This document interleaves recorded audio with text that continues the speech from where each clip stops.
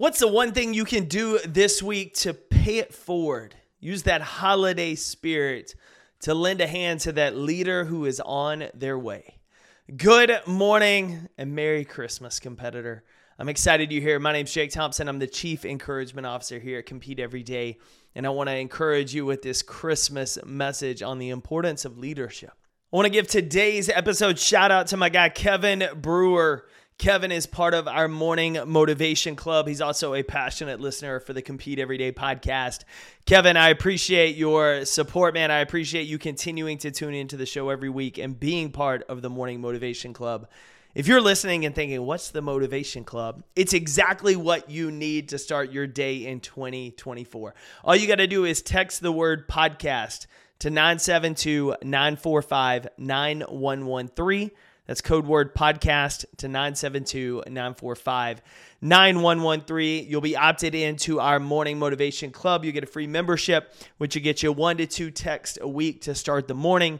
Occasionally some leadership thoughts throughout the week to help encourage you in your work and the great things you're doing.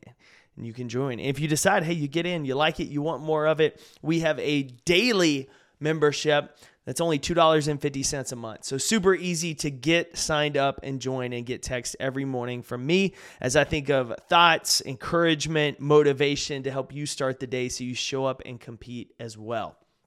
Now, what is this idea of raising others up in the holiday spirit? I posted on LinkedIn a couple weeks ago a video of South Carolina's women's basketball coach, Dawn Staley, at a post-game conference after her team beat another team 104-38. See, South Carolina is one of the best women's college basketball programs. They're in the SEC, and during their non-conference schedule, they scheduled a Mid-Eastern Athletic Conference team, MEAC. The team was 3-5, and the reporter asked, essentially, isn't there a better team you could schedule in the non-conference? Why did you schedule this team that you just flat out crushed? And Staley's response is beautiful in terms of leadership and the importance of elevating those who are working hard on their way up. See, when Staley was earlier in her career, she coached at Temple. And no one would schedule them. None of the big programs would ever schedule them. Staley wanted her team to go against the best of the best so they could see where they stood. So they got that tougher competition that would make them better for their own conference run. I always laugh that my high school football coaches always tried to schedule a really tough non-conference for us so that when we got into district, it was easier play, right? When the games mattered for making a playoff seed, you were better equipped because you played tougher competition early. And that's essentially what Staley was trying to do at Temple, but nobody would schedule her. Nobody except coaching legends Vivian Stringer of Rutgers and Pat Summitt of Tennessee. Pat Summitt and Vivian Stringer would schedule Temple. And the thing is, those two programs had nothing to gain by playing Temple. In fact, it did more harm than good because if they won, so what? They were the better team. But if they lost, if they ever got upset by Temple, it was damaging to their program, to their ranking. Yet, every year, they would compete. And as Dawn Staley put, they gave this smaller school, Temple, an invaluable opportunity to measure themselves against some of the best. That competition is what helped Staley improve the Temple women's basketball program and grow that program. And she never forgot the chance that those two coaching legends gave her. And now that she's in the position of coaching one of the biggest and best women's basketball programs, she's doing the same for other MEAC teams and coaches. And for me, what stood out to this is it's important as we get so focused and locked in on our own leadership journey, like we're climbing throughout our career after different promotions and different roles, that it's important for us to stop and look back and see who's just now starting out and what can we do to help them? What's the thing that we wish we knew at the beginning of our journey that we can help someone else with? And when I was closing up the post, and I had some thoughts that I thought could close up today's episode as well, is what if in 2024, we each as leaders allocated 1 hour a month or 2 30-minute sessions a month for a coffee or a Zoom call with someone in our company, in our professional network, in our industry who's on the come up, someone who's hungry to learn and take action, not the people who primarily just want to take you to coffee and pick your brain but never take action on it.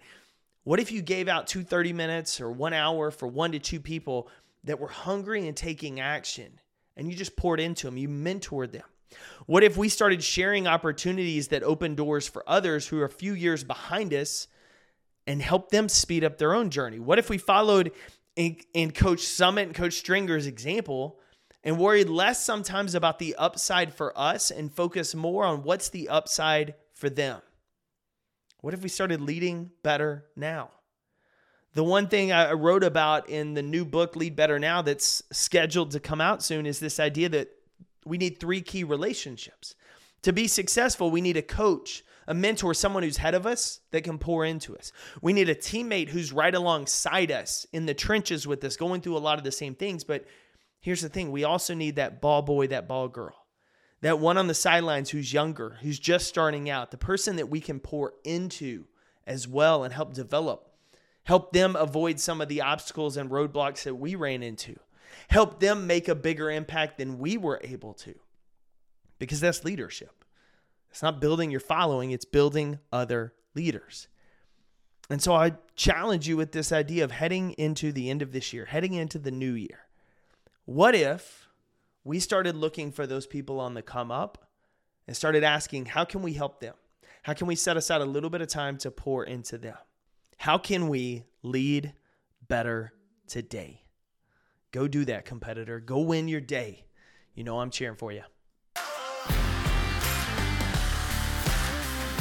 Thanks again, competitor, for tuning in to another episode of the Compete Everyday podcast.